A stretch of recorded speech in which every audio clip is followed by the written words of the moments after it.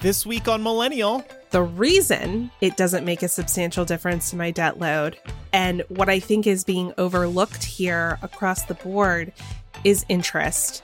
If they don't do anything about interest, this almost doesn't matter for people who have more than $10,000 in student loan debt. When you're watching Matt Smith, you're like, oh my God, that's Matt Smith's butt. I'm finally getting to see Matt Smith. Oh my God, he's fucking. Didn't we see Matt Smith's butt in The Crown? Probably. Yeah, I think you're right. We did. Laura's Andrew's like, he's got to go back and freeze frame. No. He's got to compare Matt Smith butts. Right. Has his butt gotten more plump? Who are the 0.1%ers? I don't know. Who's got a couch in the center of the room and who doesn't have a popcorn ceiling? Let us know. Can we have some money? Welcome to Millennial, the home of pretend adulting and real talk. I'm Andrew. I'm Laura. And I'm Pamela. Thank you to the confessional writer who noted a couple weeks ago that I keep saying fake adulting, real talk, when the album art says pretend adulting, real talk. So I have now fixed the problem. It was actually a good call out. It was a disconnect, and I appreciate that feedback. You could have written in with your name. I wouldn't have bit you for that piece of feedback. But any other feedback, he absolutely does bite, so just... You don't like the Kirkland signature shirt I'm wearing today? How dare you? You are canceled. You're dead to me. Dead to me. You know, I have to say, at least you picked a synonym. Yeah, it's all about pretend adulting here. We have moments on the show where we have confessed to very much pretend adulting. They come up from time to time, for sure. But speaking of things that are dead to me, Be Real is dead to me. I've already uninstalled the Be Real app. Pam, Laura, are you still using it? I know you joined. I used it twice, and then I just got bored of it and annoyed by the notifications, so I turned them off. I'm not using it anymore, but I need to turn off notifications because just that would delete probably save me. Yeah, but it was fun to try it out. I have no regrets. It was. Yeah. The reason I mention it is because, Pam, the last time we spoke about this 3 weeks ago at this point, you said, how long until Instagram rips it off? Well, we learned this week that Instagram is already testing a Be Real ripoff. Wow. And there's screenshots of it. They confirmed that the test is real. What are these social media executives paid to do exactly besides greenlight ripping off other social media app features? Yeah. It's pathetic to me. This reminds me, I used to work at I probably shouldn't tell this story on air, but whatever. It's been a couple years now. I used to work at a coffee shop where this guy was promoted to create new drinks. And it just started getting really old to see that you could clearly tell where he was getting inspiration from. So I got way too much joy from hearing him tell me about new drinks that were coming down the pipeline and then going, oh yeah, like a Pete's. Oh yeah, like at Starbucks. That's amazing. So maybe we'll see this in Instagram one day. Maybe we won't. Who knows? I mean, by the time Instagram actually finishes their test and building this, Be Real could be old news already. But I do like the concept in general. I think it's kind of neat. And maybe I would use it on Instagram. Just knowing everybody else is there and using it. It's a lot easier when you only have to go to one app to try everything. And This is why so many people jump ship on Snapchat when Instagram started integrating stories. Yeah, exactly. But Laura, there was some exciting news that is breaking today, the day the episode is going to be released. Right. So as has been rumored for quite some time at this point, it looks like President Biden is set to announce the day after this show's recording, so the day of the show's release, that the White House will be moving to forgive $10,000 in federal student loan debt for many Americans. It's very reflective of his campaign promise. We'll remember that back when he was campaigning, he campaigned on $10,000. They're also going to be extending the student loan moratorium until January, giving you a few more months to not have to make student loan payments if you're not in a place to make them. So these are a couple of good things. I hear like forgiving $10,000 student debt check, pushing back the repayment pause check, like that all sounds great. But I do have some concerns here. And you know that I can't not share a story like this without having some opinions about it and how I think it could be better. So first and foremost, I want to acknowledge that I'm speaking about this as somebody who has a large amount of student loan debt. So personally, $10,000, while I'm not going to look a gift horse in the mouth, it does not make a substantial difference to my debt load. The reason it doesn't make a substantial difference to my debt load, and what I think is being overlooked here across the board, is interest. If they don't do anything about interest, this almost doesn't matter for people who have more than $10,000 in student loan debt. And the reason I say that is because we know the national average is about $30,000. So if you take 10 off of that, that's great. That's a third of the debt. But if you're still paying 6 to 9% on those federal loans, that interest adds up quickly. For a lot of people, $10,000 is the amount of interest their loans accrue every year. So as long as we don't do anything about the interest, this is a Band-Aid solution. And part of me has found it kind of perplexing that they're going to do this. They know it's going to be challenged in the courts.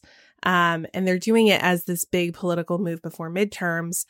I am surprised that they aren't trying to do a larger amount, or at the very least, do something about the interest. Hell, even if they capped the interest at 3%, which is still too high, would be way better than what we have now. So I am afraid that in the long term, this is not the move that they think it's going to be, because 12 months from now, I think a lot of student loan borrowers who don't have their debt eliminated by this $10,000 are going to see these problems. They're going to see interest is still a problem. They're going to see that, hey, we haven't done anything about lending that happens from the federal government. This doesn't do anything about the predatory lending of student loans that happens by our own literal government. So if we don't address this issue from multiple points, like if we don't take a multi-pronged approach to it, it's not going to work. So I'm going to get off my soapbox now. No, those are all really good points. Yeah. Yeah, I am happy that we're getting what we're getting. But I also think that this, in the long run, may not be as beneficial as the administration is going to want to make it sound like. It could also be them dipping their toe in the water to see what happens, because this will be challenged in court. There's no way it doesn't get challenged. So it could be them starting small, seeing what happens, and then maybe a future administration going with more sweeping forgiveness. Or this one closer to the 2024 election. Maybe. Perhaps. Biden seems very hesitant to just be forgiving large swaths of debt, which I don't agree with, but I understand where he's coming from. And I really do think the middle ground solution here is to get rid of the interest. I'm happy to pay my student loan debt back, but it's impossible to get out from underneath the interest if nothing is done about it. Yeah, if they got rid of the interest, so you hear so many stories of people talking about how they owe more than what they borrowed, specifically because of the interest. Even if they just did $10,000 and said, we're going to forgive all of the interest, it would basically set everybody back to where they started. And so many people would be in a much better position to try and pay most, if not all of it back.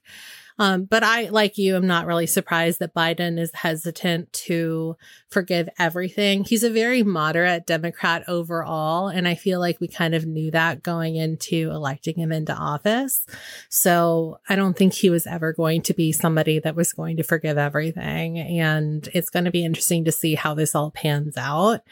But I think that you're right. Like, a lot of this is really just, it makes for a really nice headline that looks fantastic for them going into midterms, but it doesn't really solve the problem overall. Yeah. A headline and something they can throw into these commercials. Right. Biden canceled $10,000 of student loan debt. Right. And they can use it again in 2024 if they don't have another wave by then.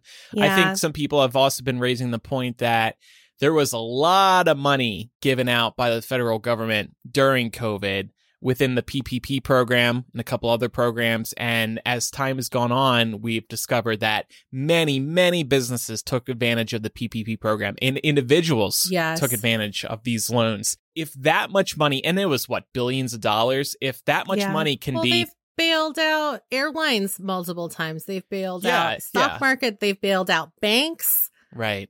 So it's not like they can't. It's just that they don't want to. Also, fun fact for anyone who's interested in doing some homework at home. If you see a particular pundit or individual business owner, whatever, who is very opinionated about student loan forgiveness in the opposition, and wants to say things like student loan borrowers are being lazy, you shouldn't have, gone for that degree in art history if you weren't going to be able to pay it back.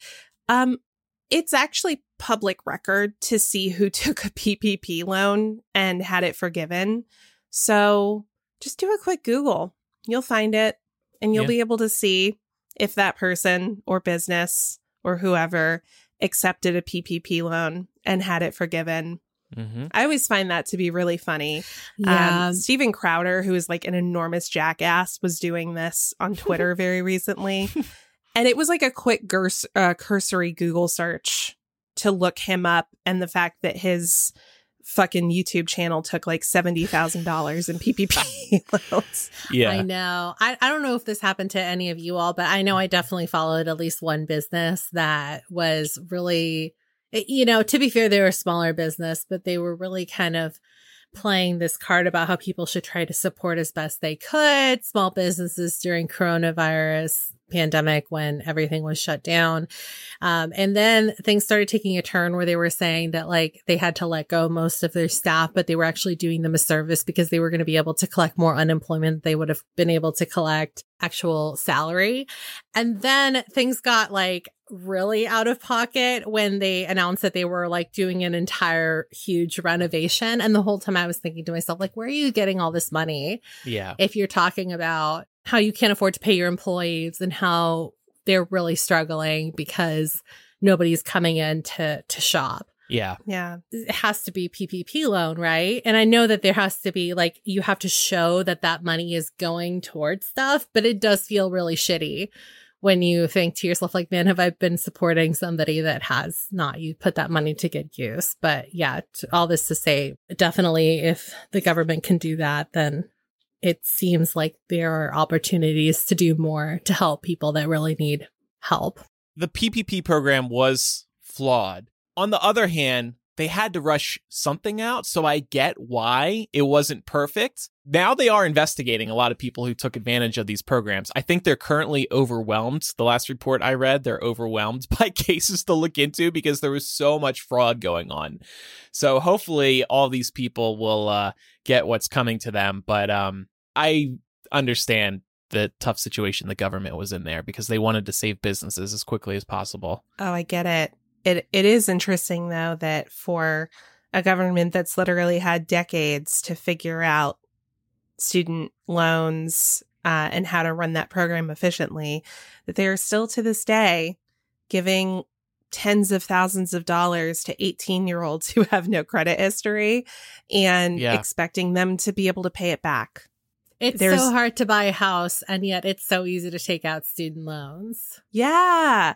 There has to be a middle ground. And that's why I think interest is the middle ground. One thing I've learned growing up is you can never get ahead in life. You can never get ahead. Not unless you have, what is that called? Generational wealth? Yes. That's the term. What's that? Couldn't tell you. Good year for your business? Tough shit. You have to give half of it away to the government. It's like examples like that. You can just never get ahead in this country. Well, let's put all that aside to forget about the real world and look at the fantasy world that's happening on our television sets. What a time to be alive, truly, because Lord of the Rings and Game of Thrones spinoffs are releasing within a couple weeks of one another. The Game of Thrones spinoff premiered this past Sunday. It's called House of the Dragon. And I have some big personal news here. I am vowing to watch both of these shows all the way through and really pay attention. This is a big personal development for me because I didn't really watch Game of Thrones. I only sort of paid attention with the final couple seasons, and I never cared for Lord of the Rings, but I want to be in on the water cooler talk, on the Twitter talk. I want to be part of all the excitement. So I am going to be watching both of these shows. I watched House of the Dragon over the weekend. Did either of you watch the first episode yet? I have not, but it is on my list. As a burned Game of Thrones fan, I am just taking my sweet time getting into that one. But I'm excited to hear your thoughts. I have. Did you like it? You did stick with Game of Thrones all the way through. I did. And like Laura, I was burned. I think that it is definitely very much in line of what we've seen with Game of Thrones. There's a lot of violence in the first episode. There's a lot of gratuitous nudity and sex in the first episode. There are a lot of dragons in the first episode. So, you know, if you're looking for more of that, this is going to be right up your street. Yeah. So you both mentioned feeling burned from the final season of Game of Thrones. This is what's so interesting to me about the early numbers for House of the Dragon. HBO reported that 10 million people tuned into the premiere across streaming and cable. So that was just Sunday night. This is HBO's most watched premiere in its history. Now, for comparison's sake, the Game of Thrones series finale in May 2019 notched 19.3 million viewers. So not a huge drop-off for a spinoff. I'm really impressed by those numbers. Everybody hated the final season of Game of Thrones, and yet they came back for the spinoff. You all must love the violence and the blood and the sex and the death. I do. Well, yes, but I do think that out of all of the spinoffs that they've greenlit, because there have been a lot, if you're suffering from Game of Thrones fatigue, specifically based on trying to keep up with all the Game of Thrones news coming out of HBO, I don't blame you. But this was like the perfect storm for them. Not only are you basing this entire spinoff series off of a very prevalent House Targaryen, but you also have so many other, distant relatives of characters that we already are familiar with. And it's fun for people to see those Easter eggs. If you hear somebody whose last name is Stark, Baratheon, Tarly, you get excited because even if you haven't read the books or you haven't gone super deep into the George R.R. Martin lore, you still have a good foundation for why those names are important, even nearly 200 years before Game of Thrones actually takes place. So I think it was a very smart move on their part.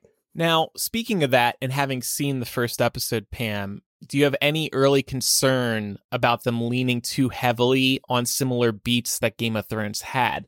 And the reason I ask this is because this has been a big issue with the Star Wars spin-offs. The latest trilogy is basically the original trilogy all over again. And then you look at Mandalorian and the Obi-Wan Kenobi television series, they're relying on the same characters, including one I would mention, but I don't want to spoil it. They just lean on what's familiar because they know, or at least they hope, that's going to work. So could this be a repeat here, or do you see it diverting in a different direction? I don't know. I definitely get swept up into some nostalgia factor that comes into series that are based on characters that we already know. Like, I really enjoyed the Obi-Wan Kenobi series. Genuinely. And I know that is me feeding into the hype of this being already an established character. So I would hate to say that it's not right for anybody to get excited about House of the Dragon because it's based on the Targaryens. You know what I mean? But I do kind of hope that they make it their own thing. Past, maybe like the first couple of episodes of season 1, I would understand why they might lean into some familiar imagery or comparison in the pilot, just to kind of like get people that maybe don't keep up with pop culture as much as we do invested in something that they might have not realized was coming out. But I hope that it ends up diverging just for the sake of original storytelling. I think that's always nice when we can get it. So yeah, I liked the first episode, and it's nice to start with a blank slate. I don't have any catching up to do. That was reassuring with it being a prequel. It seems like most people were pretty positive about it, right? I was seeing largely positive feedback on Twitter. Honestly, I did too. too. Yeah. Yeah. Okay. A lot of people were like, I didn't think I was going to like this, but actually I really like this. So Way good to for go, them. HBO. You did it. Yeah. Yeah. Warner Brothers Discovery has had so many misfires in the last few weeks, or negative headlines, let's say. Time will tell if they're misfires. Canceling a lot of shows and scrapping certain projects. We haven't really discussed it on the show yet. They really needed a win, and this has been a very big win for them thus far, but we'll see how the rest of the season pans out. It does make me wonder if this emboldens the development of the other Game of Thrones spinoffs. Like Pam mentioned, they are working on a couple others, but I wonder if they're going to move faster now on a potential Harry Potter TV show. That's been heavily rumored. Speaking of spinoffs, they did. I don't know if you noticed this, Andrew, but one of the scenes in House Targaryen, whether intentional, well, it probably is intentional, kind of foreshadows that one of the series that they do have coming down the pipeline. It's that scene where they're trying to learn the history of the country, and she asks her what princess married to like further the lineage, and they talk about like the 10,000 ships, which is one of the series that they have coming down the pipeline. So they also have a Jon Snow spinoff in the works with Kit Harington returning. That's interesting. But that's going to do huge numbers, what's though. Kit Harington doing, come on. honestly? I know, but what's Jon Snow doing? Nothing. That's fair. Oh, they'll find something. I'm so sick of him. I would take an Arya Stark series. She actually Yes. went off and looked like she was doing something fun. You know nothing, Laura. I agree with Pam. Arya would be a far more interesting character to follow, because when we last left her, she was venturing off into the world in search of new adventures. Why not her? Why Jon Snow? So he can sit around and brood? That's all he's going to do? Yes. Ugh, drives me nuts. As long as he's looking hot while brooding, I think that's all that matters, really. I really wanted him to die. The original series, I was so sick of him. Aw. Well, I have this Thrones-related Am I the Asshole that I saw on Reddit, and I wanted to share it because of our discussion today, and it went viral. It says, my friend Lexa is getting married soon. She and her husband are extreme Game of Thrones fans. They've watched the show 5 times. Their house is decked out with Game of Thrones themed decorations, accessories, etc. Because of their shared love of Thrones, Lexa and her fiance decided to have a Game of Thrones themed wedding. I am perfectly fine with the idea of a themed wedding. I am even okay with the Game of Thrones dress/costume for the wedding. The only thing I can't seem to get behind is the fact that the majority of the wedding will be conducted in High Valyrian. For those who don't know, it's a made-up language from Game of Thrones.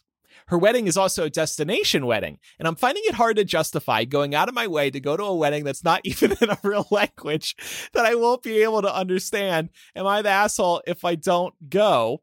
I mentioned that I was having doubts to Lexa, and she got really mad at me because I had originally said I could go before I knew it was in High Valyrian.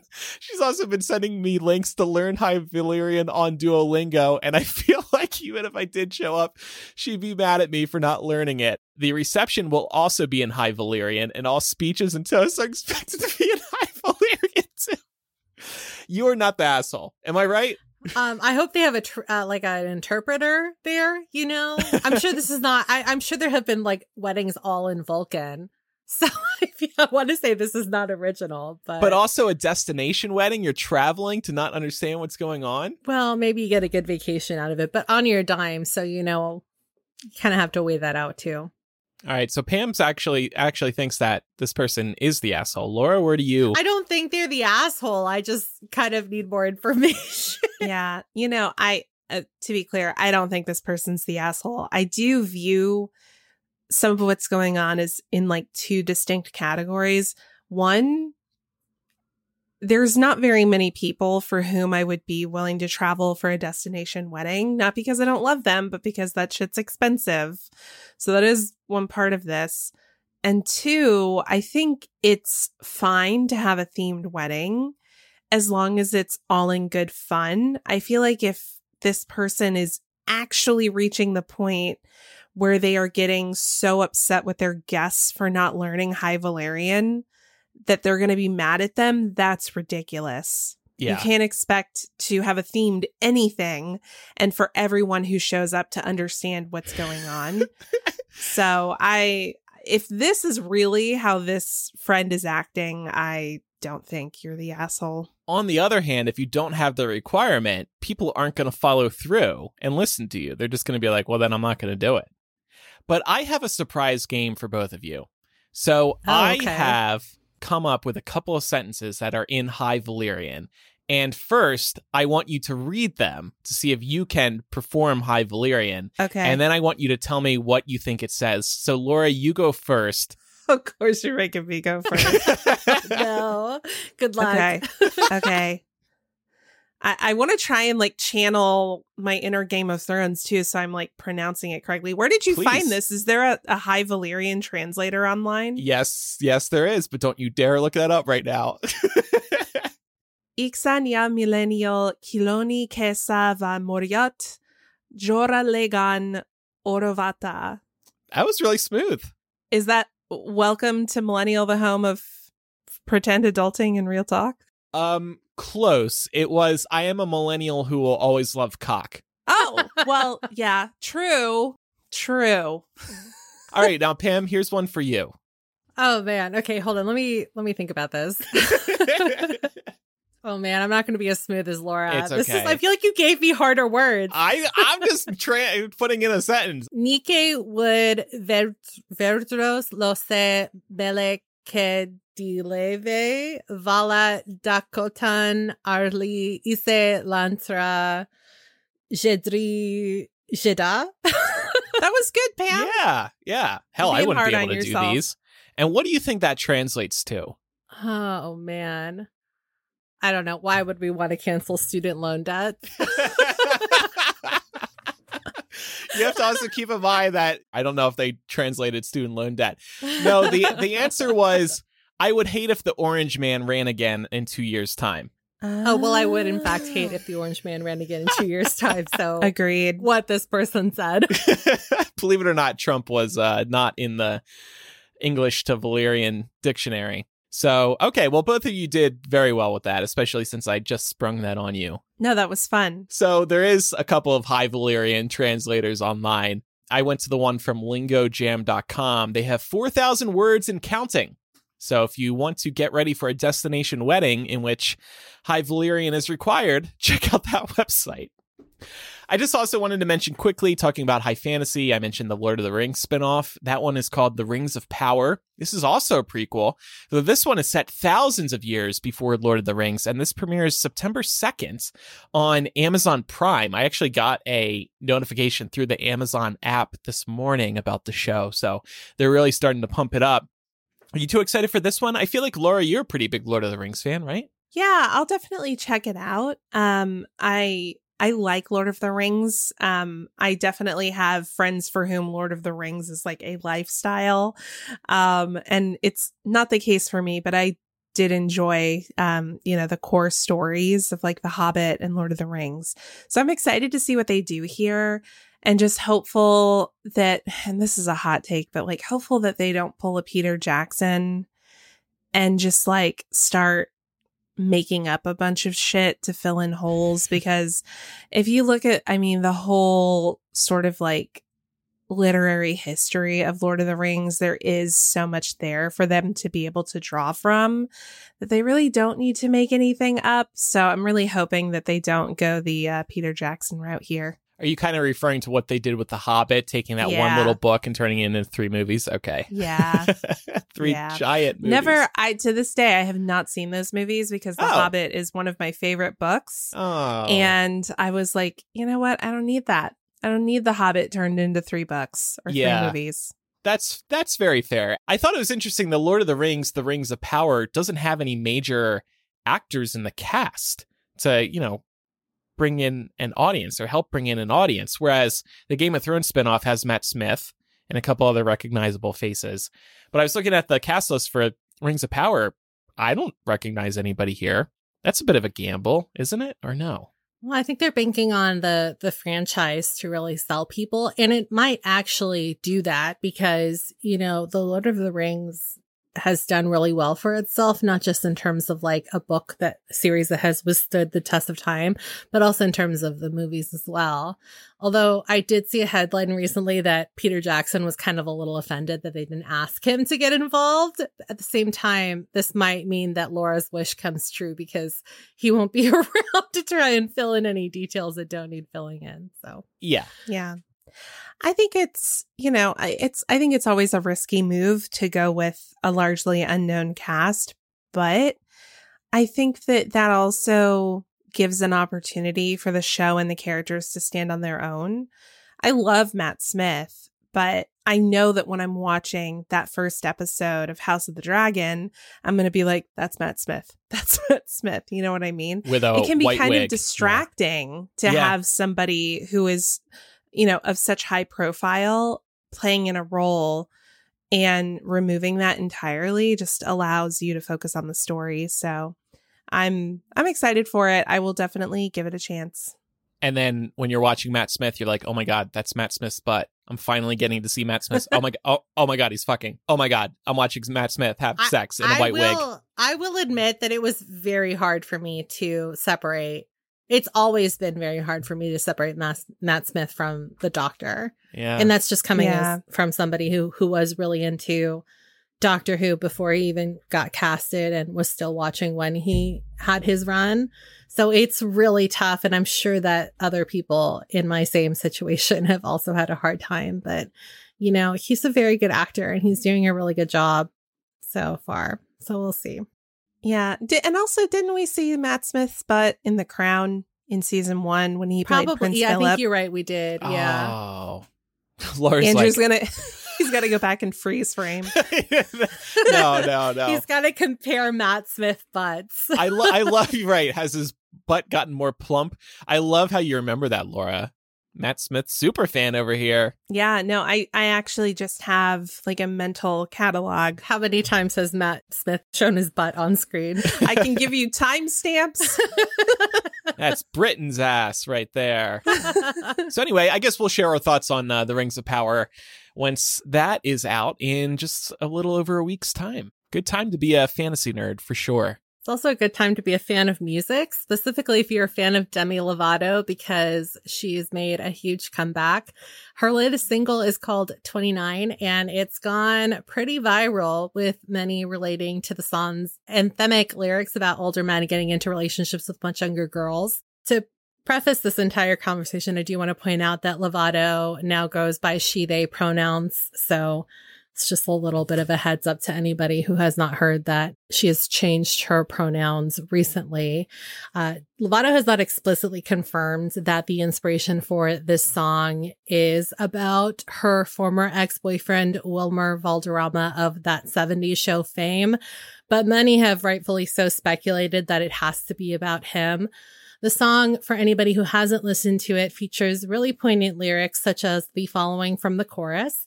Finally 29, funny, just like you were at the time, thought it was a teenage dream, just a fantasy, but was it yours or was it mine? 17, 29.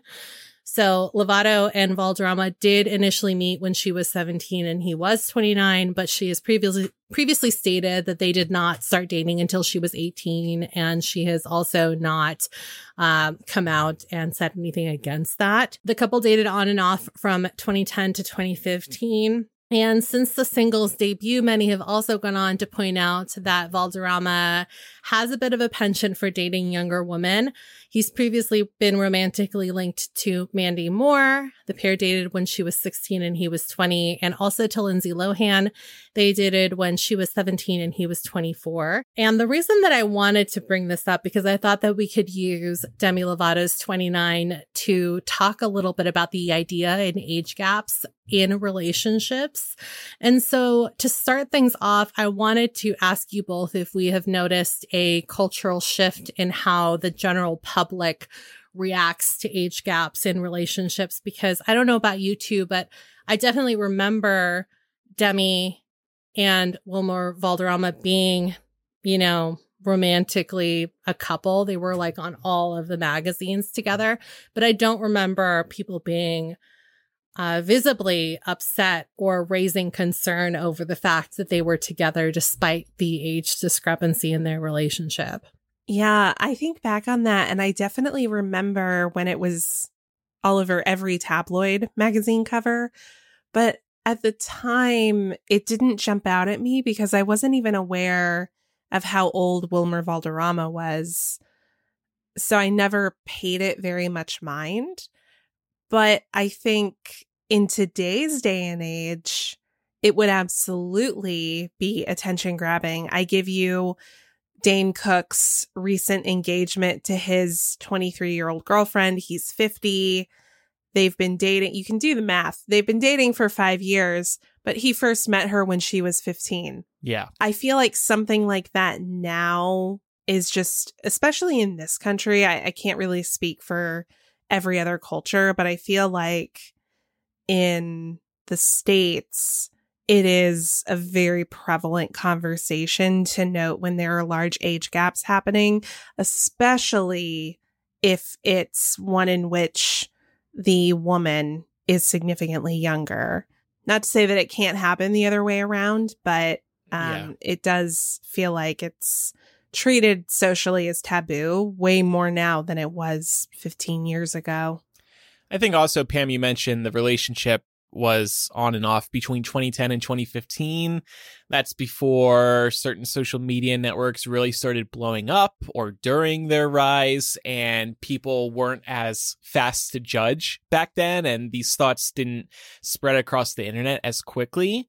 So I really think, especially closer to 2010, that probably played a factor. It is so tricky because we don't want to paint with a broad brush here.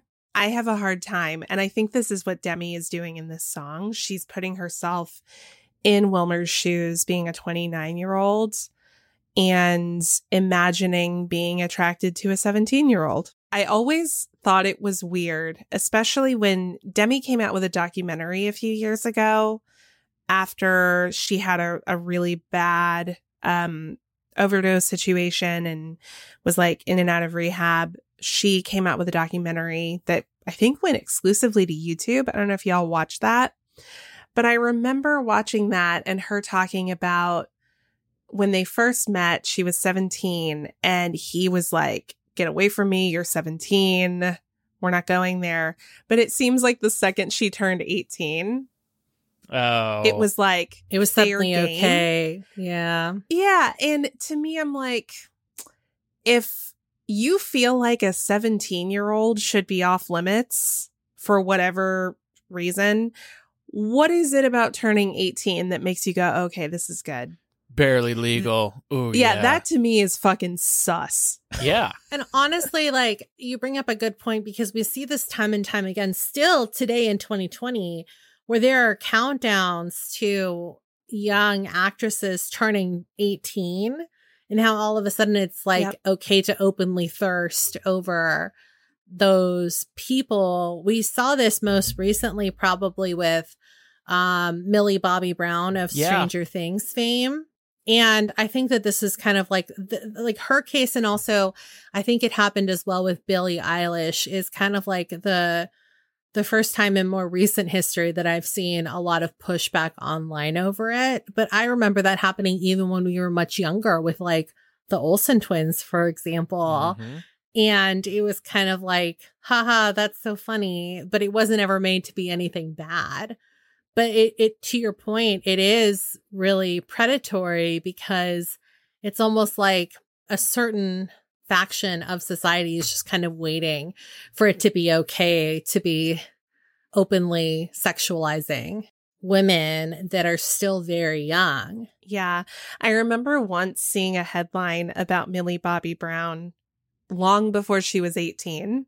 And it was a clickbait article being like, how Millie Bobby Brown grew up before our eyes. And I was like, she's 15. Yeah. People were thirsting over her even before she turned 18, which I think there is some discourse about that online and how disturbing it all was. Well, and all of the recent paparazzi photos that have come out with her and the way that they describe her body is just so uncomfortable because I'm like, this person is not very far removed from childhood. And it creeps me out that grown-ass adults are commenting on her body in these photos that were taken without her consent. It is an interesting, getting back to the song itself, though, it is a really interesting point that Demi is making because, and we're going to get into this more in After Dark today, we'll be extending this discussion with the more personal stories we have to share. When we were teens, we were around adults in the Harry Potter fandom, people who were 10 or more years older than us. And I think at the time, things looked okay, but as time has gone on, now that we're the age that they were 10, 15 years ago, we're like, oh, wait a second. Would we have done that at this current age with people who were 15, 16 years old? It doesn't feel right to me. But I also, this is a very different time right now. So I'm not going to act like, I would have been perfect. Yeah.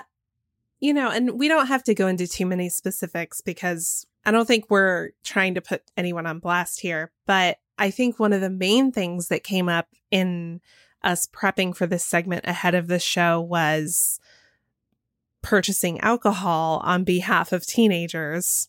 Mm-hmm. And I was like, I'm 33 now. I would never buy a 16-year-old alcohol. Mm-hmm. I wouldn't do it. Yeah. And looking back at that time, there were people who did. Yeah. Multiple times. We have some stories to share. We won't name names, but we have some stories to share that we will in After Dark today. Sorry, you were going to say something, Laura. No, yeah. And I mean, there's definitely some of the stuff we're going to talk about in After Dark. And I feel like by and large, and I'm only speaking for a very small subset of us here because I don't know what everyone's experience at the cons looked like, but I feel like for the most part, it was just us getting drunk. And I personally didn't experience anything beyond that in terms of behavior from anybody. Right. But it makes me extremely uncomfortable to imagine doing that for a teenager. Yeah. And then when we were talking about it, I was like, well, wait, I mean, it didn't seem weird in 2007. So if I were the age I am now back then, would I have done it? I like to think not, but like you might have, because the thing is like you want to be the cool friend, right? Right. Well, and not just that, but I'm thinking like we were all close friends. And I think that was a major factor as well. Like right now, we can't be like, I'm close friends with this 16-year-old who also runs a fan site. And, for that reason, I'm going to get them alcohol. But I think it's all like for me, just to like expand on this a little bit. And again, we can talk about this more in After Dark. I think like depending on how close we are in age, like, and depending on how close that person is to 21, I still probably, because I've always been the mom friend, would not have felt comfortable doing that if I wasn't able to keep an eye on that person and make sure that they were going to be okay, especially if it was like a young girl specifically. Right. Not that like young boys can also be taken advantage of. And when I say young boys, I mean like boys, under the age of 21.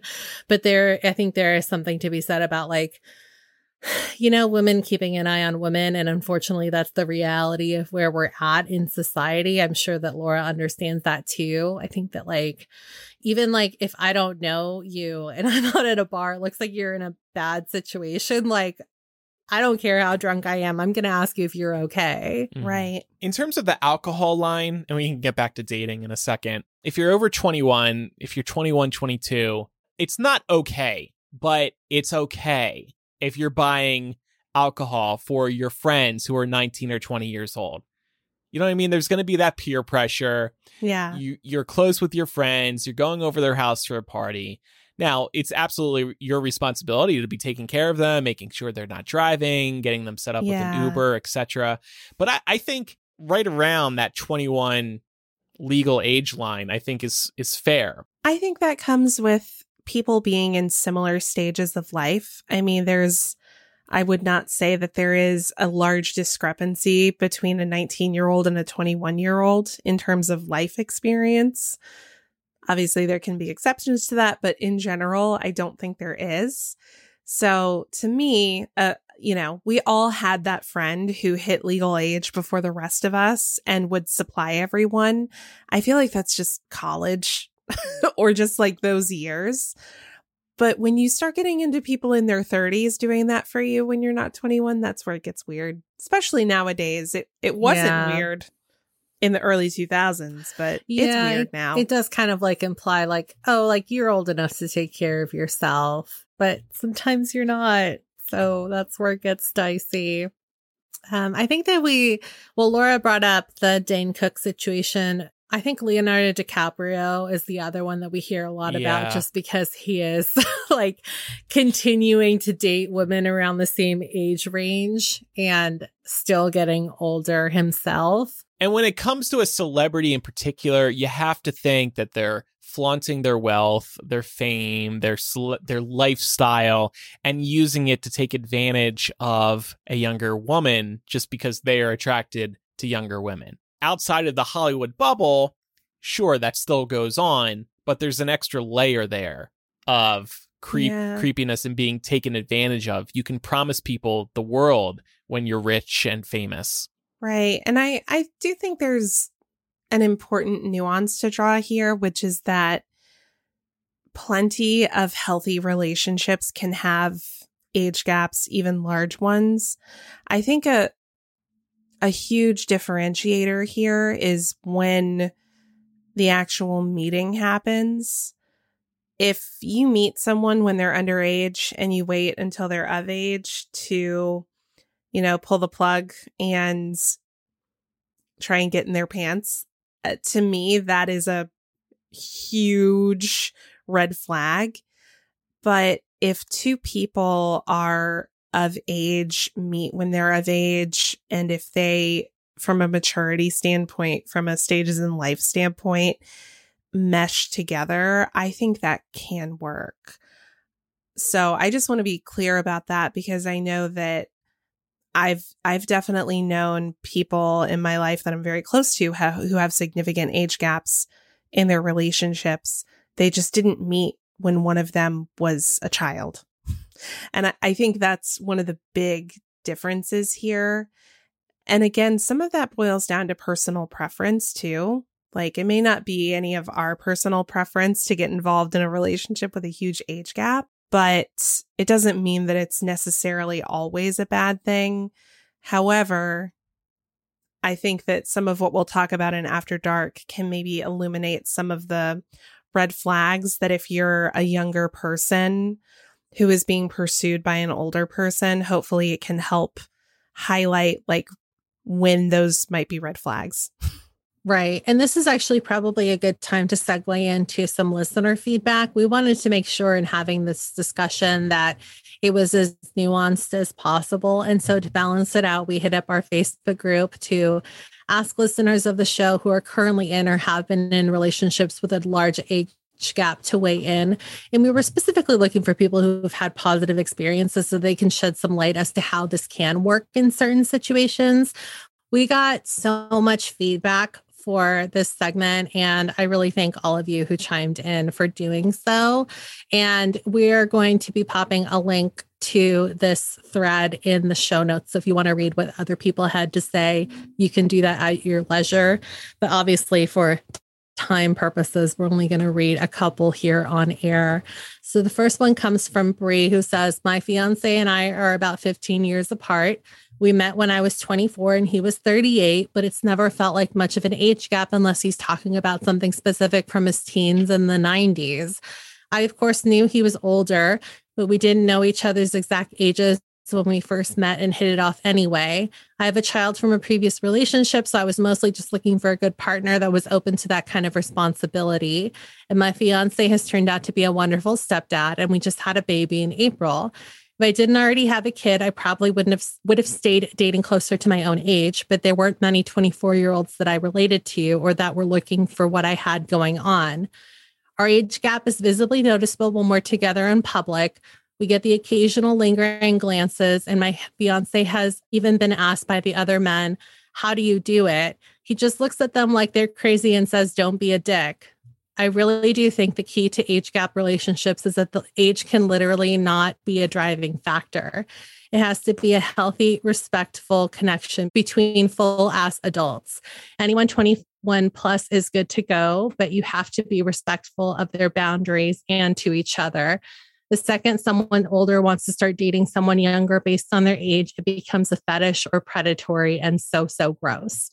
Thanks for sharing that, Brie. Totally agree with that too. And this point about if I didn't already have a kid, I probably would have stayed dating closer to my own age, but there weren't many 24-year-olds that I related to or that were looking for what I had going on. This is like a really good point that I could totally understand. Sometimes you're just at a different, more mature point of your life than these other brats who are 24 years old are. Maybe you already got it together. Maybe, in your case, you already had a child, so you wanted to just move forward in life. That completely makes sense as for a reason why you'd be more open to dating an older man. I love it. Yeah. Well, and it sounds like when you met, again, you say you weren't aware of each other's ages and it was just based on a genuine mutual connection.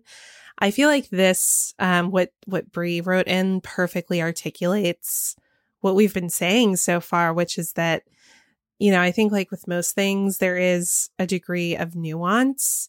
But as soon as you see somebody who's just fetishizing the idea of dating younger, that is a red flag and should always be a red flag. If somebody just wants to date you for your age, run. Run. There was this other one we wanted to read from Rebecca. I am currently in an age gap relationship. I am 10 years older than him. I am 35. He is 25. We met almost 2 years ago, and we have lived together for almost 1 year. At first, I really hesitated to swipe right on him because of the age difference, but at that point in time, I was just looking to meet new people and have fun. I thought he was really attractive and seemed super cool and funny, and the things he wrote in his profile included literary references. Once we started talking, it seemed like we had a lot in common, so most of the time I don't think either of us noticed a difference. I do see a difference and a power dynamic when it comes to adulting, but I don't necessarily blame that on his age. There's a lot more to the situation with his upbringing and processing differences. I don't want there to be one, and am working on it every day to help him be more of an equal partner. That's nice that you're so aware of the situation. And I mean, that's like any other relationship too. Honestly, like even if you're close in age, there's still going to be differences because of your upbringing and how you process things. Yeah. And I think that when you really kind of unlock a partnership and you start working on bettering each other as a pairing, you learn some stuff about yourself and about the other person that is kind of wild to be like, whoa, like this was clearly not part of your upbringing, or it wasn't part of my upbringing. And it's very illuminating. But I would say too, to Andrew's point, that may not necessarily be due to an age gap. It may be for sure, but it also doesn't have to be. Yeah. And I like that we included this one, Pam, because Rebecca pointed out that she was initially hesitant, but she was just looking for friends. So she did swipe right. And sometimes that happens too, right? With or without an age gap. It's like, oh, I just want to make some new friends. And that's kind of how Pat and I started. And then we started banging, and then that just sealed the deal, I guess. And the rest was history. Was that it? Was that why? I can't remember now. It's been 5 years. I do also appreciate that this is the other way around, because I think so often when we think of age gaps, we think of older men and younger women. But, sometimes it's older women and younger men, and that's okay as long as the relationship is healthy. In the Facebook group, we did see mostly positive stories, I would say, right? Most people had positive outcomes and things to share. So yeah, to be fair, I did ask for positive stories because I kind of figured that we would take care of the negative stories. Okay. Just all purely right. based on the subject matter here. Someone did admit that theirs ended in divorce. So that's why I guess I glossed over your positivity comment. I appreciated that too. That's very real and very sobering. Sometimes that can happen. But yeah, I just the song is very catchy too. It's actually a song that might get some replay from me. Demi Lovato's album also dropped this past Friday. It's very good. If you're into kind of more of like that edgier pop punk vibe, then you'll probably really love this album because it's just got a really kind of nice little chuggy guitar riff like looping throughout. There's a heavy bass. There's a lot of nice little heavy drums. So if you're just kind of like into that vibe, then I would highly recommend taking a listen to her new album. Yeah. Sounds good to me. This is her healing era, I think. Ooh. Yeah, I really hope it works out for her. I know that she's had a really tough few years, so I hope it was cathartic and that, she's on a good path. The album is called Holy Fvk. Holy F-V-C-K. Holy Fvk. Well, to bring us home today, I wanted to talk a little bit about some of the money that is earmarked in the Inflation Reduction Act, specifically as it relates to the IRS and what it means, how some people have reacted, how Republicans are trying to desperately to turn this into an election issue because they kind of blew their load on abortion. So now they don't have that one anymore. Essentially, the Inflation Reduction Act earmarks about $80 billion to hire new IRS agents. For reference, the IRS has been its current size since about 1970, which was the last time there was any kind of major push for hiring. So if you've ever felt annoyed at the IRS's inefficiency when it comes to processing things, however, their sort of like greased lightning approach to taking money from you, this will hopefully help with some of the administrative issues that make working with the IRS such a pain in the ass. We are going to talk about auditing here in a few minutes because presumably we know that part of these agents being hired, there are currently only about 6,500 auditors that work for the agency. And over the next few years, this will be ramped up to about 12,000. So more audits will happen if you are of a certain income bracket. And I would just say, look up at your ceiling. And if you have a popcorn ceiling, you probably don't need to worry about it. I saw a TikTok once that was like, if your couch is up against the wall, you're poor. Wait, really? Yeah. Where else do you put a couch? I guess that people have a lot of space. Like they could just be in the middle of the room. Yeah, so they'll put the couch in the center of the room. Oh. I think the TikTok presented it that way. They're like, if you don't have your couch in the center of the room, you're poor. I was like, shit. What if you have no walls? So I'm going to say I have only ever had my couch up against a wall. Yeah. So thank you for confirming that I don't need to worry about the IRS auditing me. We tried to put the couch in the center of the room and there just wasn't enough room. And then I was like, well, I guess we're poor. Right, because you got it. Where are you going to eat if your couch is taking up the space? Right. Where's your dog going to run around? Somewhere. Yeah. So it's good to know that we're all poor. Yeah. So the IRS will not be coming for us. But Laura, you mentioned a certain income bracket. This does not affect anyone who makes less than $400,000 a year. Right. I'll go ahead and wager like 99.99999% of our audience will not be affected by this staffing increase. Who are the 0.1%ers? I don't know. Who's I got a must couch know. in the center of the room and who doesn't have a popcorn ceiling? Let us know. Can we have some money? Yeah, money, please.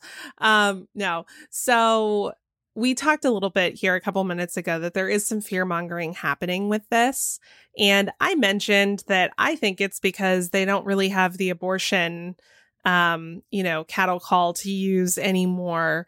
But Andrew, you mentioned here that you think they're trying to attack the Inflation Reduction Act, which has been a huge success for the Biden administration. Yeah, so much good news in there. And Republicans decided to attack the IRS improvements. So it just seemed like they were grasping for straws. And also, I think it's to distract from the FBI investigation against Trump. So I agree.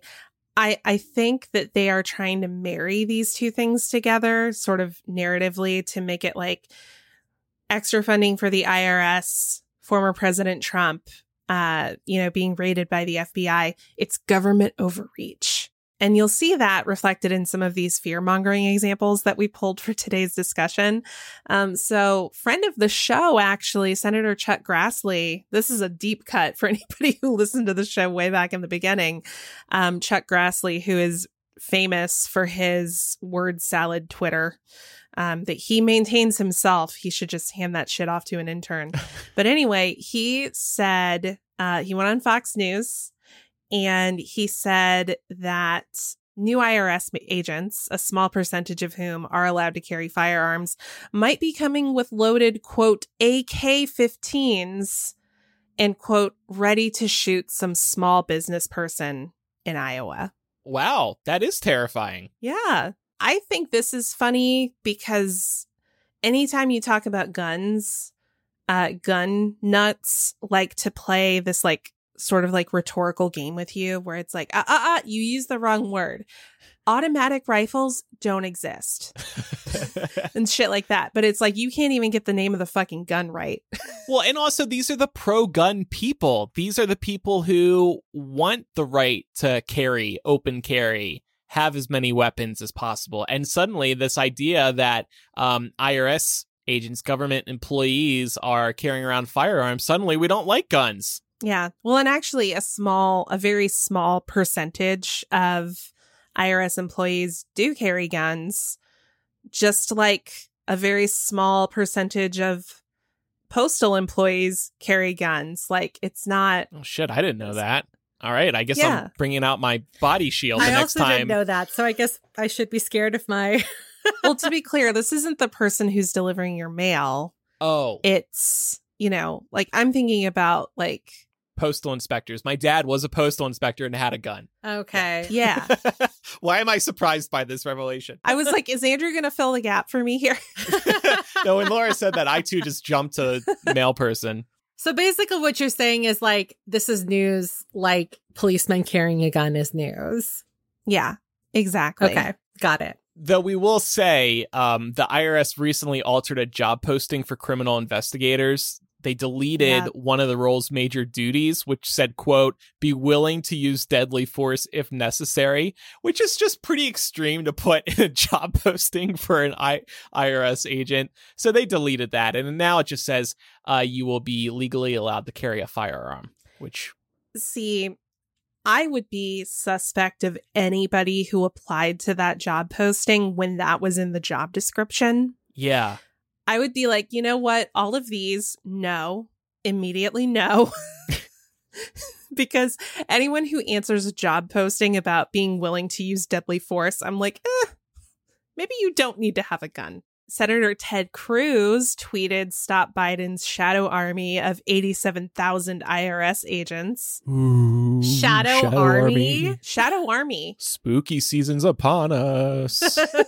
Representative Kevin Brady of Texas, who is the top Republican on the House Ways and Means Committee, said this week that families making less than $75,000 would face 710,000 additional audits. And he suggested that the Biden administration had also lied about its pledge to not increase audit rates of taxpayers who make less than $400,000. There is simply nothing to substantiate this statement. He pulled it out of his ass.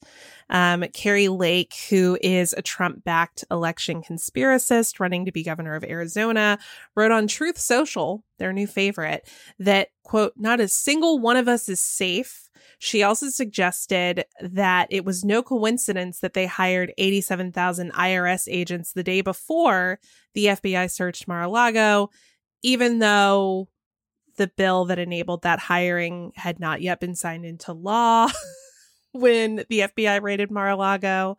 And to kind of bring all of this full circle and show the impact that misinformation has on all of us, we have seen significant increases in search terms such as armed IRS and IRS firearms since all of these talking heads have been out in the world over the last week or so. According to data from Signal Labs, the use of these terms on social media, forums, and broadcast channels, even traditional media, increased 1,044%.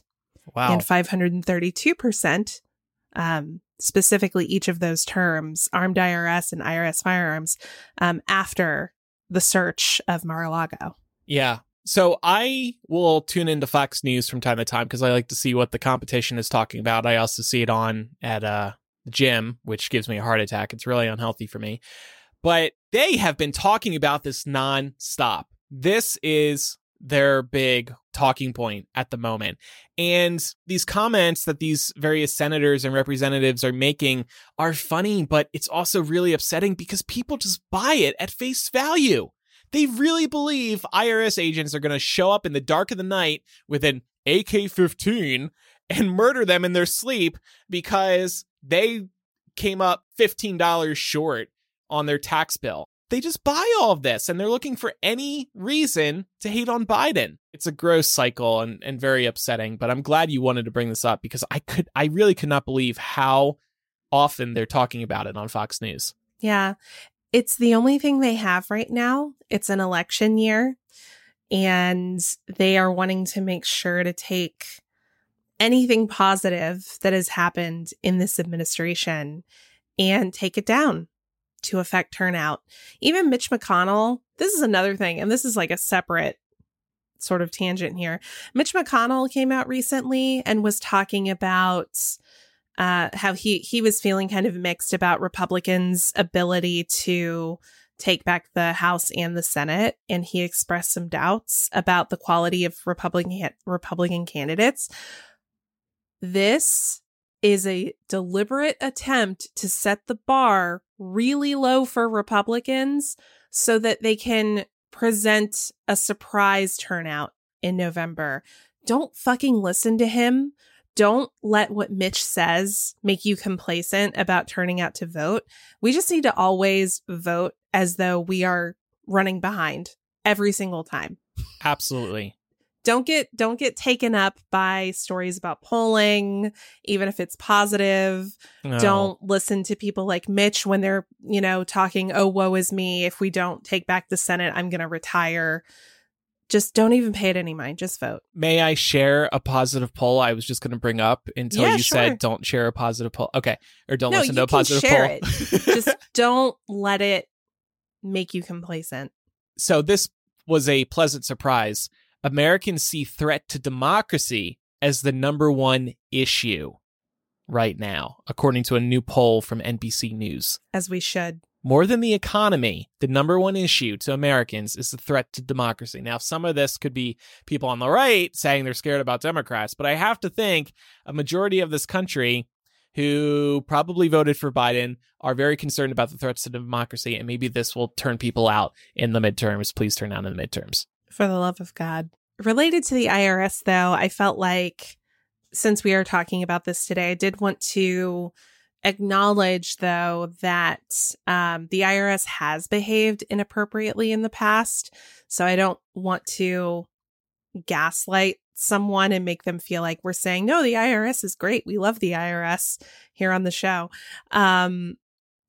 From the same New York Times article that kind of inspired today's discussion, it was pointed out that in 2013, the IRS acknowledged that it had been singling out terms like Tea Party and Patriot as a shortcut for finding organizations that were engaging in what the article calls social welfare, which means they were, submitting themselves as tax-exempt organizations when they weren't.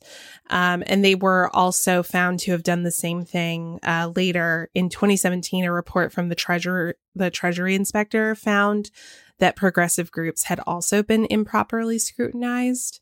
Obama actually came out in 2013 and referred to this as unacceptable. And the agents that were found to be participating in this practice were fired. But I just feel like with this conversation and talking about some of the fear mongering that's happening, that's all very ridiculous. We still have to acknowledge that the IRS has definitely had a checkered history with regard to targeting specific groups.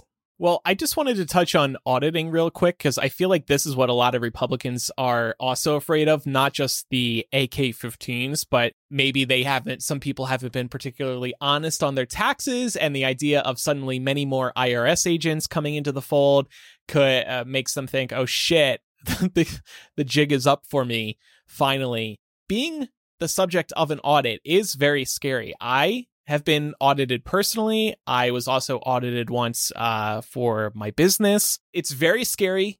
The auditor will tear you apart. They want every little piece of documentation you can possibly provide, phone records, bank records, all kinds of things. It's not fun. So I really do think part of this is people being like, oh shit, I'm going to get caught because you probably can cheat on your taxes and get away with it because the IRS is so overwhelmed. That said, I wanted to recommend everybody, and this will lead us into recommendations in a moment. I want to recommend that if your tax software that you use or the app that you use or the website that you use or like H&R Block, if they offer audit protection, like a little add-on, buy that. It is so worth it. I did this with my personal taxes. This is when I was audited like 10, 12 years ago. The auditor at the tax company took care of everything, including speaking to the IRS. I set them up as an agent and then they just all handled it. They handled it. I didn't have to do anything. And it was such a relief because audits can be scary.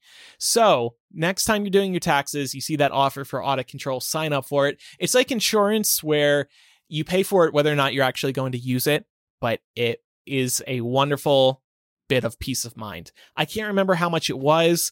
I don't think it was a crazy amount. I can't recommend that enough. That was truly a lifesaver for me. I think it'll be interesting to wait and see what's going to happen here. I know part of the funding that's going into this is looking at how to create a more robust free filing system for low-income Americans. There's not a ton of information about that yet, but it is something that I'm interested to see. So we'll report back when we know more. Yeah, for sure. Coming up in After Dark, we teased it earlier. We're going to be extending our discussion on age gaps in relationships and also age gaps in other areas of life. Like when we were very active in the Harry Potter fandom, going to fan conventions, there were some questionable things going on. I know Laura has a personal story to share as well. So we'll dive deeper into that in After Dark at patreon.com/millennial today. This is why we love having the Patreon and After Dark. We get to open up a little further than we would on the main show because we can put some content on the Patreon and we know exactly who is listening on the Patreon. And by the way, when you do pledge, you get a special RSS feed that you can pop into most podcast apps, and then you can listen to all of our bonus audio content just like you do regular Millennial. So it's super easy to enjoy all of our bonus audio content once you do a one-time setup. And thanks everybody for your support. By the way, just wanted to highlight something on our Patreon that we don't talk about often. We offer an annual membership to our Patreon. So you can pledge for a year upfront and you'll receive a 10% discount for making that year upfront commitment. This can be great if you don't like the repeating credit card charges or you want a little discount and can cover a year up front. We once heard from somebody who was like, I do the annual subscription because I don't want my husband seeing the monthly charge. I'm like, hey, however you use it is great by us. So patreon.com/millennial. Thanks everybody for your support. I just made my recommendation a couple minutes ago. What do you two have for us this week? I wanted to recommend something that we have talked about here on the show before, but I just genuinely love it. It's Ouai's leave-in conditioner. They have been a sponsor of the show in the past, full disclosure, but they are actually a brand that I've been using for a really long time, even before they became a show sponsor. I really love all of their products. They've got great dry shampoo and like a scrunch spray that you can use if you want a little bit of beachy waves going on. But if I was to recommend any one of their products as like a must have, it would be their leave-in conditioner. It smells so good and my hair is always just really soft and shiny after I use it. So if you're looking for a new leave-in conditioner and you don't mind spending maybe a little more than you would spend at a drugstore, this is a great option. However, there are also some great drugstore options too. Shea Moisture is always like an easy grab for me if I need some leave-in conditioner and I'm kind of in a pinch and I just need something quick and easy. That's always a great option too. I really like that Ouai leave-in conditioner too. And it's, I'm assuming that you're talking about the one that you spray in, right? It's so nice because you don't have to get your hands dirty, beforehand. Yeah. So that it's really helpful for sure. I totally agree. I also have a beauty rec. I wanted to recommend Rare Beauty's Lip Souffle. This is Selena Gomez's cosmetic line. If you're a fan of rocking a matte lip, this is definitely the product for you. It is probably, if not one of the most comfortable matte lip formulas I've ever used in my life. The colors are so pretty and it glides on so easy. And you can actually kind of like build it up too. So if you want something a little bit darker, you could build it up to that. If you want something a little bit more sheer, you could definitely kind of wash it out. So definitely check that out next time you're at Sephora. All of the colors are super pretty. I picked up the shade Strengthen, which is a really nice wearable berry red. It's really good for fall. So I've really been enjoying that. And I hope that you all do too if you go and check it out. Ooh, I am looking at those right now and I already see like 3 colors that I need. They're so nice. I'm excited about that because oftentimes matte lipsticks like this can make my lips feel so dry. Yeah. It's not a liquid lip. It's kind of more of like, it is a lot creamier than that, but it gives kind of the same effect. So I love that. Yes. Likely probably not as good of staying power, but I feel like it kind of stains really nice too. So I'm enjoying it. Couple other reminders before we wrap up today's episode. Make sure you're following the show for free in your favorite podcast app so you never miss an episode, and leave us a review in Apple Podcasts or Spotify. Please take a moment to do that. We would really appreciate it. I know we say it every week, but we would love that review. You can contact us by writing to millennialshow@gmail.com, or you can use the contact form or anonymous confessional on millennialshow.com. And finally, do follow us on social media. We're Millennial Show on Instagram, Twitter, and Facebook. And then over on TikTok, we are Millennial Pod. We are totes posting a video of Laura going off on the student loan forgiveness sitch. I think that's something that could do well on social media. No, that's good. That's good. That was good context for people. Thanks, everybody, for listening. I'm Andrew. I'm Laura. And I'm Pamela. Bye, everyone. Bye.